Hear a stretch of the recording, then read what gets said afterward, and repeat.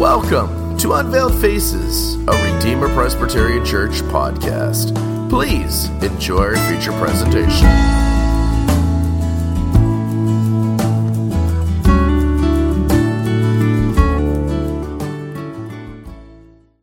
It's been a few weeks since we've been in Habakkuk, so let me give just a very, very brief overview.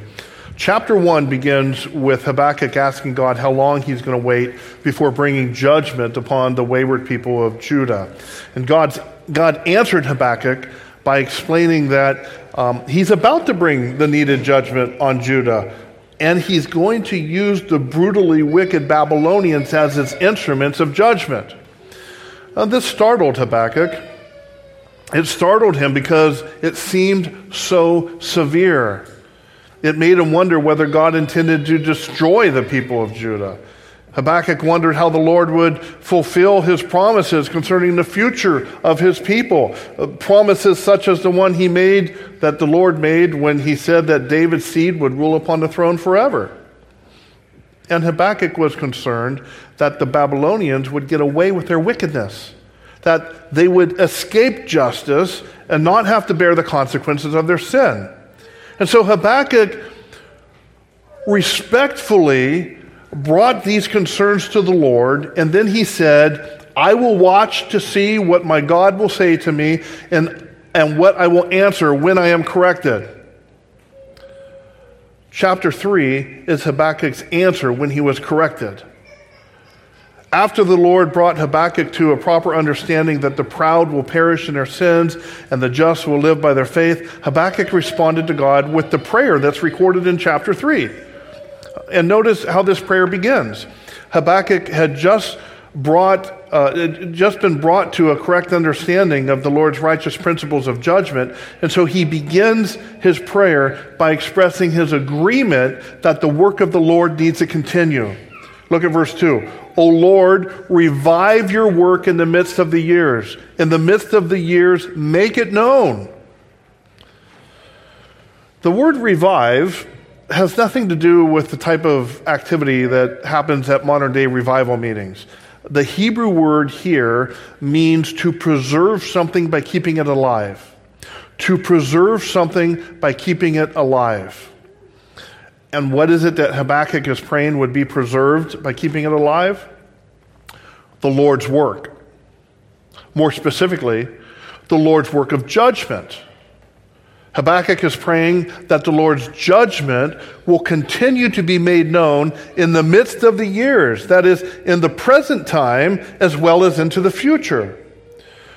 Now, don't forget, Habakkuk had been questioning whether the Lord is going to bring judgment upon Judah. And in a related way, he was questioning whether the Lord was going to bring judgment upon Babylon. But after hearing the Lord's answer to these questions, Habakkuk is brought into agreement with everything that the Lord had declared to him. So he prays, keep your work alive, O Lord. Do as you said you're going to do. And make it known in the midst of years. Make it so everybody sees your work being accomplished in our present day as well as into the future. That's how he begins his prayer. And this is a positive indication that when a person prays like this, that person has a strong faith in the Lord. It's a positive indication of a strong faith in the Lord when they can pray, any Christian can pray in agreement with the Lord's judgment, especially when that judgment is going to create hardship and suffering for the one who's offering the prayer. In other words, it was probably a lot easier for Habakkuk to pray for God's judgment on the Babylonians than it was to pray for God's judgment on Judah, because Habakkuk was not part of the Babylonians. God could have brought severe judgment upon the Babylonians, and that would have little to no effect upon Habakkuk's daily life. But not so with bringing judgment on Judah. Even though Habakkuk was innocent of the things that God was going to judge Judah for, the judgment that God was about to bring on Judah would significantly impact the quality of Habakkuk's daily life. Habakkuk is going to experience the devastation that God is bringing to Judah, just as all the other Jews are going to experience that devastation. And while the scriptures don't tell us what happened to Habakkuk during the Babylonian invasion, we assume that he was mistreated and abused, much like his contemporary prophet Jeremiah was. So for Habakkuk to begin his prayer this way indicates a strong faith in God. He's essentially saying, I'm willing to suffer through the Babylonian invasion because that's what's best for your people. And that's what's going to bring you, God, the most glory. And so continue with your work. Revive it. Keep it alive. Make it known in the midst of years. But Habakkuk has one more thing to say on this point. You'll notice that he adds a plea at the end of verse 2. After expressing his agreement with God's plan to bring judgment on Judah, Habakkuk adds an intercessory plea on behalf of Judah. He entreats the Lord, in wrath, have mercy. In wrath, have mercy. And take careful note of what Habakkuk is asking the Lord, because this is the plea of a person who understands what it means to stand guilty before a merciful God. A lot of people think they understand what it means to stand guilty before an angry God. But what Habakkuk is demonstrating is his knowledge of what it means to stand guilty before a merciful God. Once again, Habakkuk wasn't personally guilty of the sins that God is going to judge Judah for, but the nation of Judah was guilty. And so Habakkuk brings this plea to God on behalf of the nation of Judah. Take a moment to recognize the components of this plea. There are three. First, Habakkuk agrees that Judah is guilty before God. Second, he acknowledges that God's wrath is the appropriate response to Judah's guilt.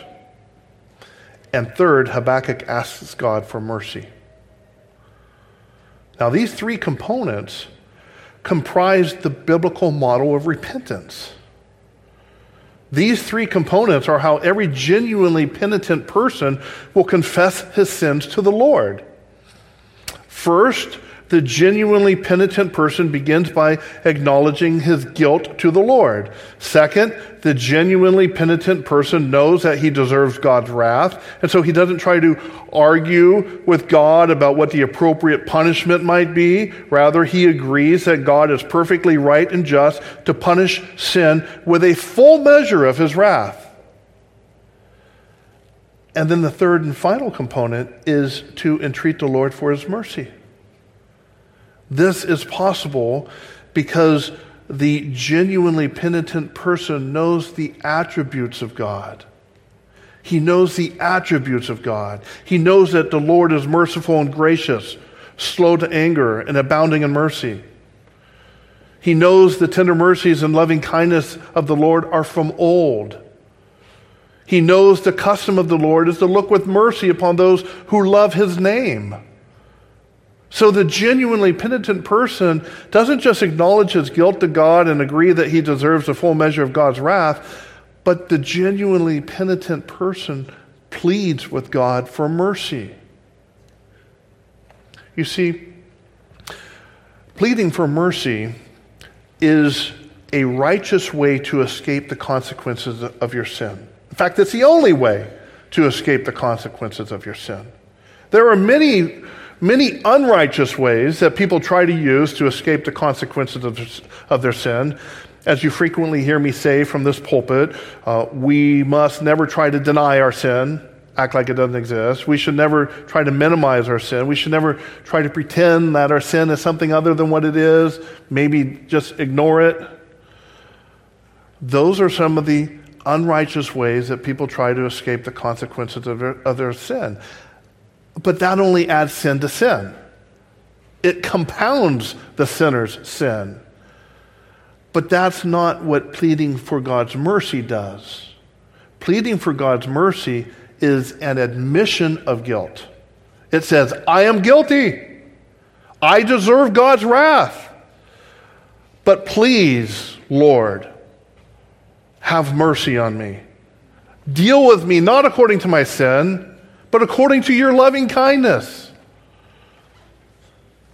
We see an example of this kind of plea for mercy not only in Habakkuk, but also in Psalm 51. David begins a psalm by writing, "Have mercy upon me, O God, according to your loving kindness. According to the multitude of your tender mercies, blot out my transgressions." Notice that David isn't trying to persuade God that his transgressions are something less than what they really are.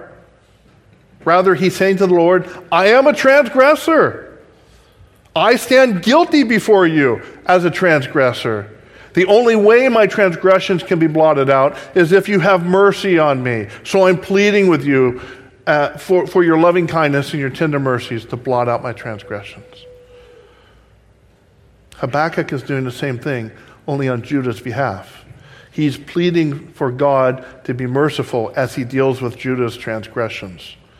And so it is with every genuinely penitent sinner who seeks forgiveness through Jesus Christ. He stands before the Lord in the guilt of his own transgressions. He stands before the Lord knowing that he deserves the full measure of God's wrath. But then he falls to his knees as he calls upon the Lord to have mercy on him through the person and work of Jesus Christ. And the gospel promise recorded in Romans 10:13 says that everyone who calls on the name of the Lord will be saved. Everyone who calls on the name of the Lord will be saved.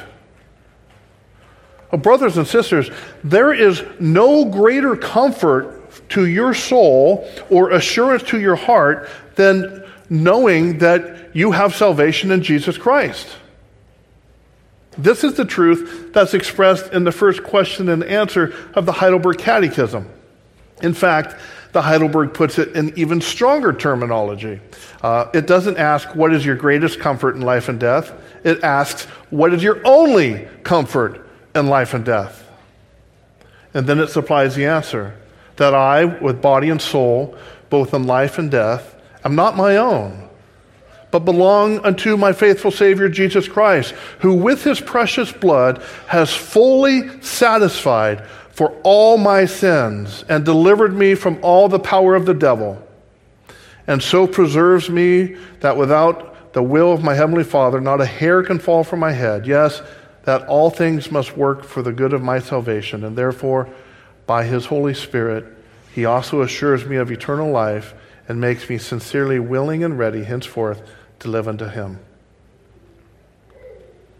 The prophet Habakkuk agreed that salvation in the Lord is the only comfort in life and death. We know this because that's the point Habakkuk is making at the end of his prayer in chapter 3. He knows that when the Babylonians invade, he's going to suffer the loss of many precious things. And he knows that he's going to experience significant difficulties and trials and hardships over the coming years, probably for the remainder of his earthly life.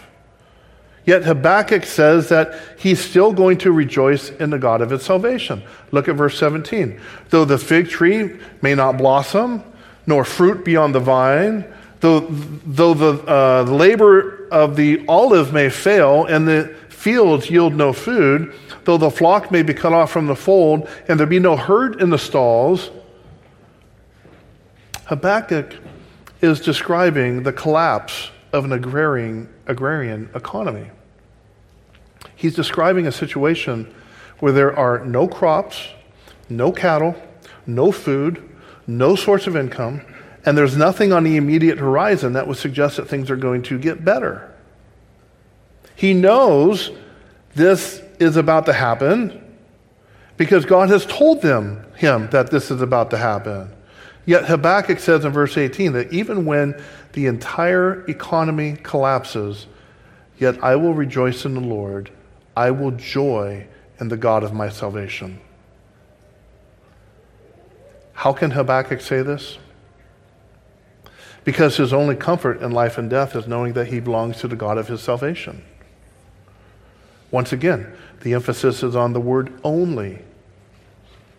Habakkuk's only comfort is knowing that he belongs to the God of his salvation. Because his comfort is not in the fig tree, he does not despair when the fig tree does not blossom. Because his comfort is not in the vines, he does not despair when there's no fruit on the vines. Because his comfort is not in the olive tree, he does not despair when the olive fails. Because his comfort is not in food, he does not despair when the fields don't produce. Because his comfort is not in the flocks, he does not despair when they are cut off. Because his comfort is not in the herd, he does not despair when the stalls are empty. Do you see the point that Habakkuk is making by going through these things? By describing the fall and collapse of this agrarian economy? It's the same point that the Heidelberg Catechism is making when it asks what your only comfort is in life and death. If Habakkuk had multiple comforts,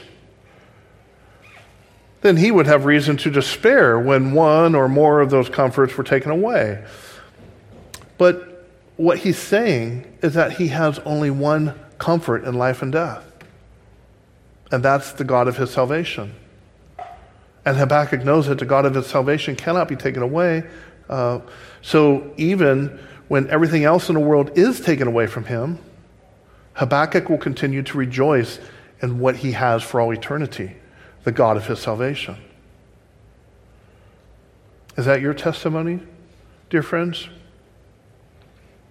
Do you firmly believe that your only comfort in life and death is knowing that you belong to your faithful Savior, Jesus Christ?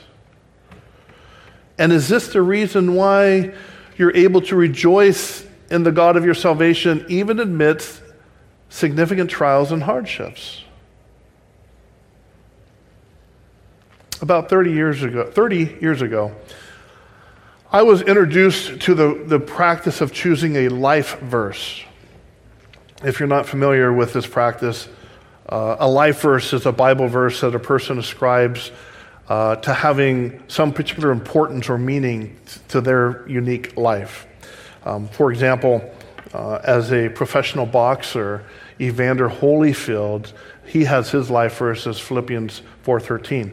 I can do all things through Christ who strengthens me. Right, that's his life verse, Evander Holyfield. And he was wearing that life verse on his boxing trunks the night he stepped in and defeated Mike Tyson. Well, 30 years ago, I decided that 1 Peter 3:15 would be my life verse. But sanctify the Lord God in your hearts, and always be ready to give a defense to everyone who asks you a reason for the hope that is in you with meekness and fear. And the reason I chose this verse, 30 years ago is because it says, always be ready to give a defense. The Greek word for defense is apologia, which is where we get the word apologetics. And apologetics was an important part of my life back then, and hence I chose this verse, 1 Peter 3:15, as my life verse. Well, today I read 1 Peter 3:15, and I see a different emphasis than I did 30 years ago. While it's true that I always need to be ready to give an apologetic, this verse is saying that my opportunities for giving an apologetic will happen when people ask me to explain the reason for the hope that's in me. Which means I not only need to possess a living hope in the triune God, but that hope needs to be displayed to the people around me. In other words, people need to see the hope that's in me. They need to observe it in my behavior and my attitude. And of course, we must not overlook the context of 1 Peter 3:15. Peter is writing about suffering. He's saying that people take notice of how you suffer. So when they see you suffering under various trials and hardships, and they notice that you're still rejoicing in the God of your salvation, they're going to be curious about this. They're going to ask you to explain the reason for the hope that's in you, and then you'll have the opportunity to give an apologetic. But realize, and here's the point, these apologetic opportunities will only happen when people see you rejoicing in the most difficult times. These apologetic opportunities will only happen when people see you rejoicing in the most difficult times, which brings us back to Habakkuk's statement in verses 17 and 18. Though the fig tree may not blossom, nor fruit be on the vines, though the labor of the olive may fail, and the fields yield no food, though the flock may be cut off from the fold, and there be no herds in the stall, yet I will rejoice in the Lord. I will joy in the God of my salvation. Habakkuk must have had a lot of apologetic opportunities in his day. When the world was caving in around him, yet people looked at him and they saw him rejoicing in the God of his salvation, they must have asked him for the reason for the hope that was in him. And Habakkuk would have responded with something very similar to what we're reading in our sermon text. He would have explained that his only hope is in the God of his salvation. So when everything else is being destroyed and removed from his life, that doesn't cause him to despair. That doesn't cause him to give up hope. That doesn't send him into a tailspin, because his security is in God and God alone. So when I asked you a few minutes ago whether your only comfort in life and death is knowing that you belong to your faithful Savior, Jesus Christ, let me suggest a consideration that you can use when answering this question. Consider how many apologetic opportunities you get. How often do people ask you for a reason for the hope that's in you? If it's true that your only comfort in life and death is the God of your salvation, then you're going to handle hardships, frustrations, failures, and disappointments differently than a lot of other people handling those same things. Whereas a lot of other people will be driven to despair when bad things begin to happen in their life, you won't be driven to despair. You won't be driven to despair because the God of your salvation, which is the singular object of your hope, remains secure. The God of your salvation remains secure, even amidst all the tragedies and difficulties. He doesn't change. God doesn't change. He is the same yesterday, today, and forever. He sits enthroned above the circle of the earth, and all the inhabitants are like grasshoppers. His works are honorable and glorious, and his righteousness endures forever. One generation shall praise his works to another, and shall declare his mighty acts. And so, no, you will not be driven to despair when your hope is placed in the God of your salvation alone. When the God of your salvation is your only comfort in life and death, hardships, frustrations, failures, and disappointments will not make you despair. Now, let me add some clarifying remarks to what I just said, because I want to make sure that there's no confusion on this point. To say that you will not be driven to despair does not mean that you will never grieve or that you will never lament or that you will never experience seasons of sorrow in your life. God designed you as an emotional creature, so you should not think it wrong or strange when you experience all the same sinless emotions that the Bible tells us Jesus experienced, right? Which means you should weep when your fellow Christians are weeping. And you should grieve when somebody close to you dies. And your spirit should be distressed when you contemplate God's eternal wrath against sinners. There's nothing wrong with these emotional responses. We know this because Jesus experienced those emotional responses. But when I say that you won't despair if your only hope is in the God of your salvation, I'm talking about something different than emotions. Despair is losing hope. It's more of a decision than it is an emotion. It's the decision to stop hoping. And one of the best biblical examples of despair is Judas Iscariot. He was overtaken by despair after he betrayed Jesus. That caused him to give up hope. Whenever people place their hope in anything other than the triune God, they're setting themselves up for despair. How so? Because all those things will eventually fail you. all those things, anything other than God will eventually fail you. And when they do fail you, you're going to begin wondering whether there's anything that's really secure enough, whether there's anything that's really faithful enough to place your hope in. And when the cycle of hope and failure, hope and despair continue and repeats itself a few times, if not many times, then you're likely going to be driven to despair. You're likely going to give up hope. You're probably going to say to yourself, I put my hope in this, and I put my hope in that, and it all failed. Every part of it failed. So I give up. I don't have the strength to keep hoping when all my hopes keep getting dashed to pieces. Dear friends, if this is even slightly close to your life experiences, then let me encourage you to do some soul searching. If the hardships, frustrations, failures, and disappointments of your life have brought you to the point of despair, then ask yourself who or what you've been putting your hope in. Have you been hoping in yourself? Have you been hoping in your skills, in your intellect, in your ability to make things happen? Have you been hoping in another person? Have you been hoping your parents would set you up in life? Have you been hoping that your spouse would fulfill all your needs? Have you been hoping your children would be there to care for you in your elderly years? Have you been hoping in an institution? Have you been hoping that the university diploma would open all the doors of life for you? Have you been hoping that marriage would be the solution to all your problems?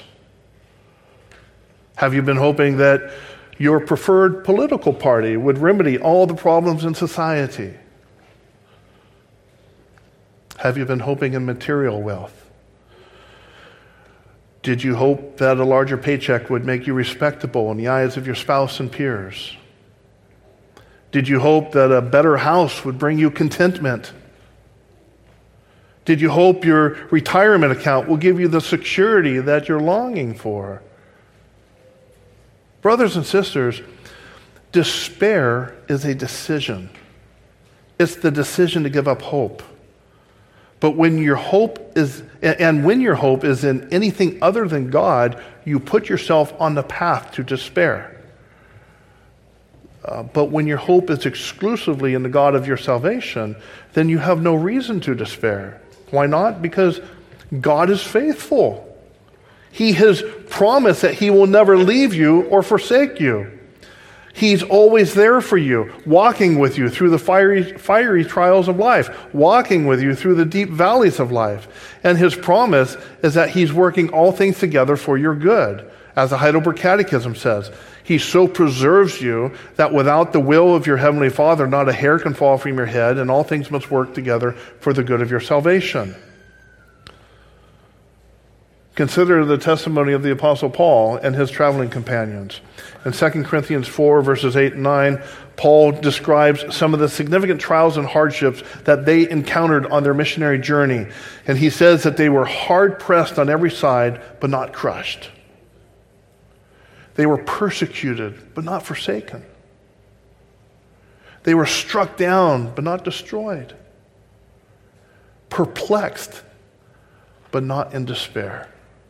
Perplexed, but not in despair. In other words, Paul and his missionary companions didn't give up hope because their hope was established in the faithful person and character of the triune God. And this is why Paul could write with such confidence at the end of Romans 8, "For I am persuaded that neither death nor life, nor angels, nor principalities, nor powers, nor things present, nor things to come, nor height, nor depth, nor any other created thing shall be able to separate us from the love of God, which is in Christ Jesus our Lord." That, brothers and sisters, is the attitude of a person whose only hope is in the God of his salvation. That's the attitude of a Christian who will have many apologetic opportunities. And so it is with you as well, and me. If you are firmly convinced that nothing shall be able to separate you from the love of God which is in Christ Jesus your Lord, then you will be able to rejoice in the God of your salvation, even in the midst of suffering. You will be able to experience joy in the midst of hardships. You will sing praises to God even when the world around you is collapsing. This is why people will ask you for the reason for the hope that's in you. They're thinking that joy and happiness depend upon favorable circumstances. They're thinking that the only time a person can really rejoice is when things are going well. But then they see you rejoicing when things are not going well. They see you experiencing hardships, frustrations, failures, and disappointments, and they wonder, how can this be that this person has joy? So they ask, what's your secret? How is it that you're joyful right now? How is it that you still have hope? Why aren't you in despair? This is your apologetic opportunity. This is what 1 Peter 3:15 is saying. You always need to be ready to explain. You always need to be ready for that question, to give an apologetic when somebody asks you that question. So you explain that your only comfort in life and death is knowing that you belong to your faithful Savior, Jesus Christ. And you explain that the sufferings of this present time are not worthy to be compared with the glory that shall be revealed to the children of God. And you explain that in the perspective of eternity, which is your perspective, your afflictions are light in but a moment, because God is working for his children a far more exceeding and eternal weight of glory. And you explain that you are able to rejoice and be exceedingly glad in the midst of hardship because you know that your reward in heaven is great. And it's preserved there for you by Christ Jesus. I'm not suggesting that this is easy, brothers and sisters. Don't hear me saying that you just need to flip a switch in your brain and then your hope will be exclusively in the God of your salvation and everything's going to line up just perfectly well for you. That's not what I'm saying. This is a process. To get to where Habakkuk is, to get where Paul is a process. It's the process of sanctification. It's the process through which the Spirit of God brings correction to your perception of God's work in this world, just like he did with Habakkuk, right? Habakkuk asked his questions and then said, I will be corrected. This sanctification is a process of correction of thinking. The core message of the book of Habakkuk is that the just shall live by faith and the wicked will perish in their sins. That's the core message. When Habakkuk expressed his concern that Judah would be destroyed by the Babylonians, God reminded him that the just shall live by faith. And when Habakkuk expressed his concern that the wicked Babylonians will escape justice, God reminded him that the wicked will perish in their sins. And you'll notice that these two truths make up the bulk of Habakkuk's prayer in chapter 3. Repetitively, Habakkuk recalls the history of God bringing destruction on the wicked and redemption to his covenant people in this prayer. In verses 3 through 16, you'll see references to the plagues and judgment that God brought upon the Egyptians, and you'll see references to God delivering the Israelites safely out of Egypt. Habakkuk recalls how God made a covenant with his people at Mount Sinai. He remembers how the mighty hand of the Lord led his covenant people through the wilderness. And Habakkuk recounts how the Lord gave Joshua and Gideon victory over their enemies. What this teaches us, brothers and sisters, what this teaches us is that we need to have a robust knowledge of the history of God's work. We need to know how he has faithfully and consistently brought destruction upon the wicked and how he has faithfully and consistently brought redemption to his covenant people. We need to know these things because when we see how God has worked faithfully in the past, it gives us hope and assurance that God will work faithfully in the present as well as the future. And you can see that this is how it worked for Habakkuk. In chapters 1 and 2, he was concerned about what the Lord was doing in the present and future. But when the Lord explained how he is working and about to work, Habakkuk made the connection between the past, present, and future. Habakkuk essentially said, but of course, just as the just have always lived by faith, the wicked have always perished in their sins. I see this very clearly when I look at how God has worked in the past. And so I can have confidence that this is how God's going to work in the present as well as the future. And likewise, brothers and sisters, when you and I have a robust knowledge of the Lord's work of justice and redemption in the past, then we can have the same confidence that Habakkuk had concerning the present and the future. You can see how the wicked perished in their sins in the past, and so you can know that the wicked will perish in their sins in the present as well as the future. You can see how the just have lived by faith in the past, and so you can know that the just shall live by faith in the present and the future. And you can see how God, the Lord, has always been faithful to his character in the past. And so you can know that he will always be faithful to his character in the present as well as the future. And you can see how he has always brought good out of evil for his people in the past. And so you can know that he will bring good out of evil for his people in the present as well as the future. When you have a robust knowledge of God's faithful work in the past, then you can say, along with Habakkuk, O Lord, revive your work in the midst of years. In the midst of years, make it known. And you will also be able to say, along with Habakkuk, that though the world is collapsing and crumbling around you, yet I will rejoice in the Lord. I will joy in the God of my salvation. Amen. Let's pray. This has been a presentation of Redeemer Presbyterian Church. For more resources and information, please stop by our website at visitredeemer.org.